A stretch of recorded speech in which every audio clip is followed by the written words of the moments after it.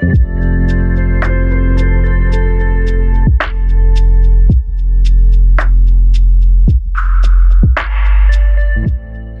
to the For the Gospel podcast, where we provide sound doctrine for everyday people. I'm your host, Costi Hinn, and I want to welcome our listeners on Apple and Spotify and those enjoying this on our YouTube video podcast format. On today's episode, I'm shifting gears in this series on self-control from breakers and war zones to the example of Christ. If you've been with me since the beginning of this series, we've gone a couple episodes in. We looked at things that break down the walls of our self-control. Then we looked at war zones last time. Those were items and environments that are places in which we fight or battle our self-control. Well, this episode, listen, we could talk about threats, items, environments, all of it, but that only identifies the problem. That's half the battle. For victory, we look to who else but Christ. To start off, let's review our definition of self-control. I am biased towards that definition of self-control from a friend of mine named Drew Dick in his book on self-control. It's titled Your Future Self Will Thank You. He says self-control is the ability to do the right thing even when you don't feel like it. Now, I don't want to cross the line into saying that Jesus didn't feel like doing things, because that gives off the idea that Christ was sinning with procrastination or some kind of willful resistance to obeying the Father. I'm not saying that at all. But in using that quote or that definition of self-control, what I want to do this episode is showcase how Christ exhibited self-control by doing the exact opposite of what sinful flesh would do. What our feelings, yours and mine, would be inclined to driving our behavior towards, he did the opposite. He did the right thing even when it wasn't something that normal humans would do. He went against the grain of the flesh. He modeled how to think differently than the sinful pattern of this world. He was the perfect picture of self-control. And since we are in him and he's in us, guess what? As believers, we can have the knowledge for what to do from his word and the power to do what we ought to from his word. I want to break down some truths about Christ and then one particular truth about the power of the Holy Spirit. There's going to be 5 truths about Christ and one key truth about the power of the Holy Spirit. Let's talk through some things biblically. First, self-control is seen in the humility of Christ. If you and I are going to have self-control, we need to hone in on the Lord's humility. And you're going to see why I would say that first. Philippians 2, 3 through 8. is a key passage here. In this text, Paul the Apostle is using the humility of Christ to call on the church to do, and I quote, nothing out of selfishness or empty conceit. Then he goes on to say, but with humility of mind, regard one another as more important than yourselves. Why do I start there? Because humility as a mindset keeps us thinking about others as, and I quote again from Paul, more important than ourselves. If we were to apply that to our self-control, we would eliminate so many issues with our lack of self-control when we think about others above ourselves, like the Lord did, whether that be selfish ambition, greed, lust, pornography, indulgence, undercutting someone to get ahead, or ignoring your conscience in the name of giving into the flesh. Sins rooted in a lack of self-control can often be rooted in us not being thoughtful of others, and in particular, the Father and what his will is for us. But instead, we're selfishly motivated. So now you probably understand, okay, that's why you're starting in Philippians 2. I never thought about applying that to my own self-control, perhaps. Paul goes on and says in verse 4, do not merely look out for your own personal interests, but also for the interests of others. Paul, again, not saying don't think about yourself at all. He says don't merely look out for your own personal interests, which means you can do things that take care of your needs. You could work hard. You could enjoy your life. You can give glory to God in all that you do to succeed, and you're allowed to have ambitions.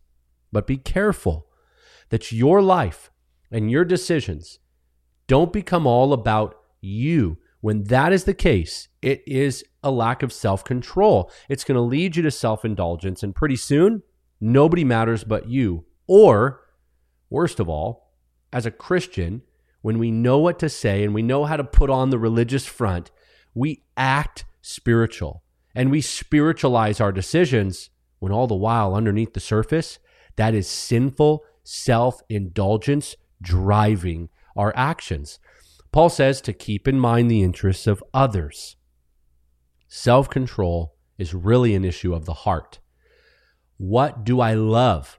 Well, what I love is going to create a response or actions. And who I love is going to do the same thing. In other words, if I love Christ and I love others, that's going to impact my actions. If I love myself more than everyone else and I'm only concerned about me, that's going to impact my actions.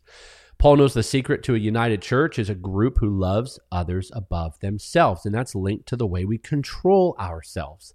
In verse 5, he says, have this attitude in yourselves, which also was in Christ Jesus, who, although he existed in the form of God, did not regard equality with God a thing to be grasped, but instead, verse 7, he emptied himself, taking on the form of a bondservant and being made in the likeness of men. It was a demotion for Christ to take on human flesh, not a promotion.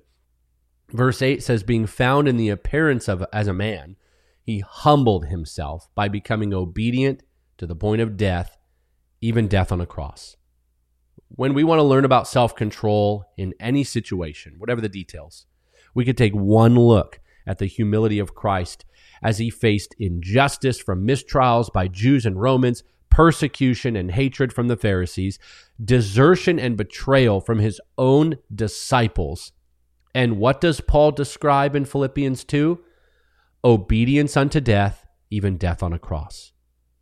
Christ is an example to us in self-control because he exhibits sacrifice, selflessness, self-restraint, and a sober-minded focus, and more important than everything, submission to God the Father. That was the key. The Father sent his Son to be our Savior. He submitted to the Father's will.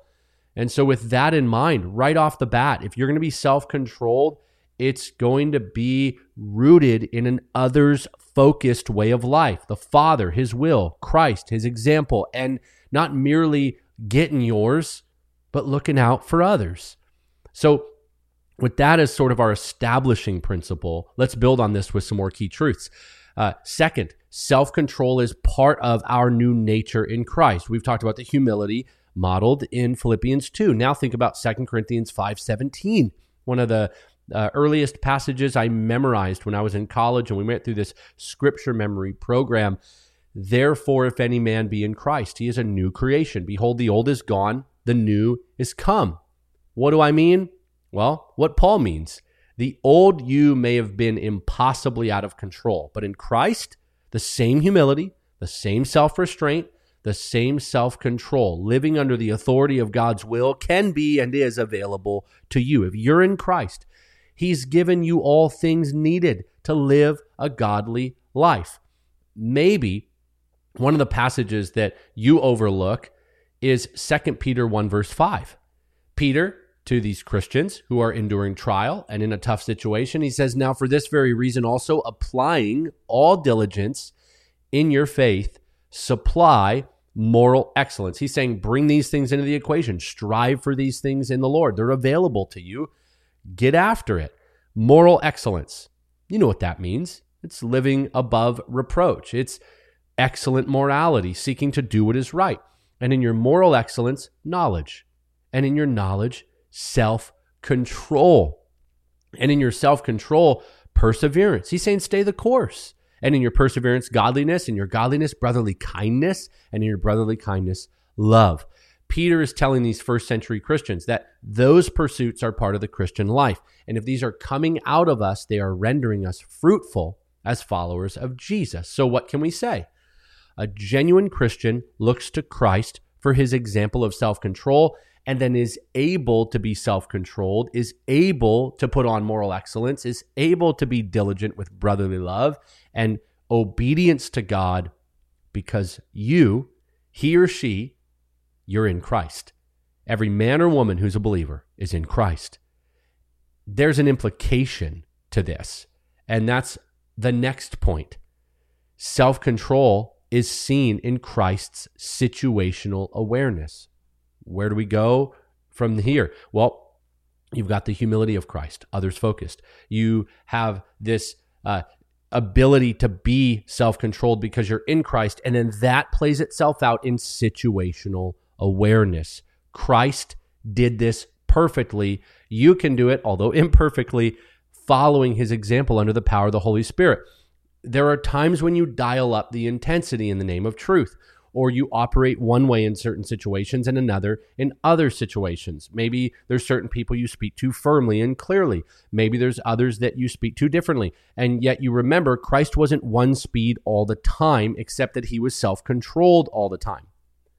In his famous tirade that some people would say it is, he went into the temple and he just tore everything up. Well, hold on. In the very well-known story about him clearing out the temple, I recently heard a fantastic sermon on the gentleness of Christ in this by Travis Allen, and he touched on this in our Manhood series to kick off the new year. We ought to think about this when we're thinking about self-control and the way that we as believers who are in Christ can model the situational awareness that Christ had. In John chapter 2, verses 13 to 17, we see this captured. It's the scene at the temple that day. John records the Passover of the Jews was at hand. Jesus went up to Jerusalem, and in the temple he found those who were selling oxen, sheep, and pigeons, and the money changers were sitting there.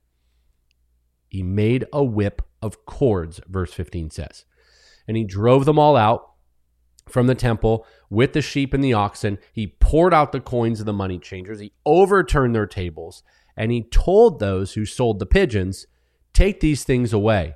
Do not make my Father's house a house of trade." Other translations will say a den of thieves, a den of robbers, because they were having a markup on some of these things, and they were undercutting people. His disciples remembered that it was written, "Zeal for your house will consume me." I want to relate this to our self-control. Notice the varying degrees of response from Jesus. He first made a whip of cords, and Travis Allen highlights that takes time. It's thoughtful. It's premeditated. There is a measured, purposeful response from Christ. He then uses the whip to drive a number of people out with, what does the text say? Sheep and oxen. Those are larger animals. Second, he doesn't whip everyone. No, he goes over, he pours out the coins of money and overturns the tables where the money changers were. That's a different response. But third, he, and I quote from John, told those who sold the pigeons, "Take these things away." Those who were dealing with the pigeons or the doves would have been poor. He doesn't whip them, he tells them. I believe when we look to Christ's example, we see a way of dealing with certain people in certain situations a certain way. When he cracked the whip, it was strategic and thoughtful. When he approached those selling pigeons and doves, he modified his approach but kept the same goal. He was there to accomplish that purpose, to clear out the temple. But in his self-control, he operated with certain people a certain way. Let's apply that in your life, in mine. There are some people that we might crack the whip on, so to speak. It's a strong approach. Jesus was like this with the religious people, the Pharisees, with spiritual threats to his precious people. With others, he was gentle. Even with Peter, sometimes it was, "Get behind me, Satan." And then on the shoreline at the end of the Gospel of John, he restores Peter. There's many different situations where Jesus is self-controlled, but his responses vary. The common denominator is his maturity, his righteousness, obviously his perfection. But for us as imperfect people who are serving a perfect Savior and filled with the power of the Holy Spirit, we will see through sanctification this kind of balance begin to form in our life. You can't fast track it, but for you and for me, let's identify our patterns of imbalance. Are there places in your life or with certain people you're too soft and you need to be strong? Maybe there's others that you're too strong with, you're too aggressive towards, and you need to be more gentle. Self-control through the model of Christ is linked to situational awareness. Fourth, self-control is seen in Christ's obedience to the Father no matter what. Luke 22:42, one of my favorite passages in the Gospels, records a moment when we see Christ display an awareness of what waited for him on the cross. He says in that prayer, on his knees in the Garden of Gethsemane. If possible, let this cup pass from me. He's talking about the cup of wrath. Nevertheless, not my will, but yours be done. Leon Morris commentates, his prayer reveals a natural human shrinking from the awful death that lay ahead of him, and thus he asks that, if the Father is willing, this cup be removed. The cup has associations of suffering and of the wrath of God. We see that in Psalm 11:6, Isaiah 51:17, Ezekiel 23:33. This is a common visual or illustration, the cup of wrath being drank. It was no easy task that Jesus looked forward to, but his prayer centers on the Father's will rather than his being spared.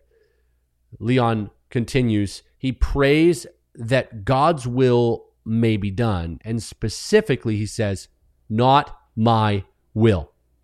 Now, this does not mean that his will is in opposition to that of the Father. Like, I don't want to do this, Father, but we'll do what you want, but I don't. No, the very praying of this prayer shows that it's not. It's a strong affirmation of his desire that the Father's will may prevail. In other words, he's saying, oh, it's not about my will at all. It's about your will, and that's what I'm going to do. When we're in situations that are pulling at our emotions, putting us in positions of vulnerability and weakness, and our self-control is being tested, we need to look to Christ and ask one question. What is the Father's will in this situation? Right now, what does God the Father want me to do? What would he want me to say? How does he want me to think? How does he want me to react? What is in line with righteousness? What reflects Jesus? If we operated that way when we're thinking about self-control, how many problems, breakdowns, marriage conflicts, church divisions, all of that, how many of those things would be solved rather than us inflicting more damage on people that we love? Self-control is linked to Jesus and his submission to the will of the Father. And fifth, self-control is seen in Christ's victory over temptation. Matthew chapter 4, verses 1 through 11. I won't read the whole passage to you, but if you've never spent any time thinking through the temptation of Christ, it records that section, Jesus' temptation in the wilderness. He's fasted 40 days and 40 nights. He then becomes hungry. Satan comes and tempts him first with turning a stone into bread. Jesus fires back with Deuteronomy 8:3. Then he tempts Jesus on the pinnacle of the temple, says, throw yourself down. Tell the angels, they'll come save you. Jesus fires back, Deuteronomy 6:16. And then third, Satan shows Jesus the kingdoms of this world and their glory, and then says, hey, all these will be yours. All you got to do is bow down and worship me. And Jesus finishes the accuser, Satan himself, finishes him right off with Deuteronomy 6:13.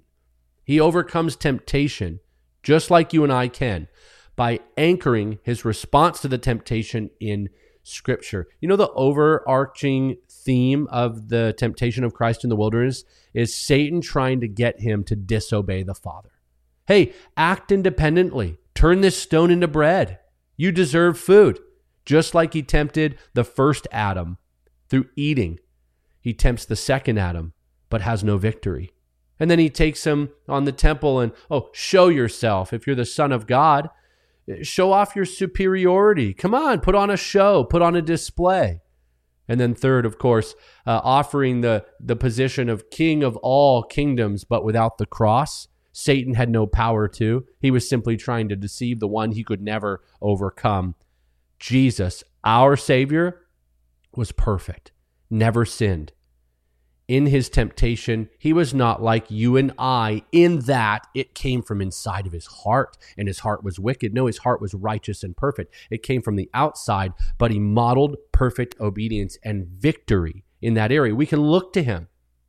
We fight the urge to lose control by coming under the control of the Word of God. This is what Jesus did. I want to offer one final truth and a word of encouragement here. It's that self-control is available through the Holy Spirit. You can learn this. You could be taught this. You could be baptized in the body of Christ at conversion, filled with the Holy Spirit throughout the Christian life, walking by the Spirit and bearing the fruit of the Spirit. It is possible. Maybe you say, I've been terrible at self-control. This is just not a strength in my life. I guess I'm just relegated to this life of being out of control. Not true at all for the Christian. An article I recently read mentions the Marshmallow Man. Some of you have heard this story before. Maybe you haven't. Walter Mischel, he's an Ivy League professor. He did these experiments in self-control. Nearly 50 years ago, he created a test to see how various 5-year-olds, and I have a 5-year-old, so I know how this might go, how they would respond to being left alone with a marshmallow for 15 minutes. The instructions were, don't eat it. And the promise was if they didn't, they would be given 2. The New York Times reports this. Famously, preschoolers who waited longest for the marshmallow went on to have higher SAT scores than the ones who couldn't wait. They did these later studies and followed up. In later years, they were thinner and better shape. They earned more advanced degrees. An interesting one, they used less cocaine and they coped better with stress. Now, as these first marshmallow kids now into their 50s later on, when this article was written, Mr. Mischel and his colleagues are investigating whether the good delayers are richer too, but no one knows yet for sure. And if you're a parent of a toddler who might fail this test, you even now might be worried, and they were then, but fear not. Mischel's conclusion in the overall study was this. Yes, there are some results, and there are some people that ended up being pretty successful because they had that level of discipline. But whether you ate the marshmallow at age 5 or not isn't your destiny. He says self-control can be taught. And see, that was the secret. Like children can be taught self-control, so can you and I. Like growing in self-control can change the outcome of a child's future, it can change the current reality for any adult. And you, my friend, if you're a Christian, have the best teacher, the Holy Spirit. He has not left you to fend for yourself. You don't need to be stuck in the same cycle of sin you're in right now. Philippians 1:6 says, he who began a good work in you will perfect it until the day of Christ. I think that is the passage I have quoted the most in my podcast, the most on videos, and the most for the gospel or in sermons. Why?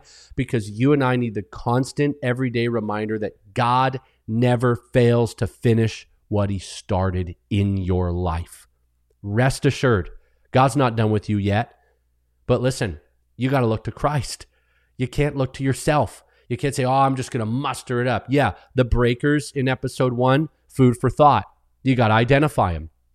Yeah, the war zones, you need to be aware and go into battle every day. Yes, you need to cut some things off for sure. Make some behavior modifications. Okay, but none of it will last if you don't look to Christ. He's your perfect example. And by the way, he's your perfect motivation. So what if you're moral for the sake of morality? So what if you do better and you obey more? For what? You look more religious? All right. You want to please Christ. I want to please Christ. He's the one we look to because he's our motivation. It's all about him. I have seen more sin fade from my life, more sanctification, not from, all right, I got to do it now. I'm going to discipline myself. All right, here we go. Less from that. That's actually just exhausting most of the time. And more from looking to Jesus and loving him all the more and asking him to put a hunger in me and a love and affection for him that he can only give me through the power of the Holy Spirit. That has changed my life more than I've just got to muster up the strength to be a better Christian. It is his power that works mightily within you. If you don't look to him, you're not going to see the change last. Look to Jesus. Okay, that's episode 3 in the series. I pray that challenges you and it encourages you and maybe even sharpens or shapes your prayer life this week. Next up, we're going to look at lessons from the Apostle Paul on self-control. And there are some things to do in the sense that we discipline ourselves, but it's all again rooted in Christ and an eternal perspective. And then we'll conclude the series with 6 bricks for building a life of self-control. And I really want to do a listener Q&A. And so if you want to start DMing questions my way, we'll post again this upcoming week as well and solicit your questions. I'll give you a whole episode, any situation, any theological question rooted in self-control, anything you're facing, Let's dig in together. I'd love to answer your questions. As always, thanks for listening, for watching, and for supporting. If you haven't already, be sure to subscribe to our YouTube channel and take advantage of our video teachings there. To check out our team or partner with our ministry by becoming a gospel patron, go to forthegospel.org. I'll be back next Monday with another episode. Keep on living for the gospel.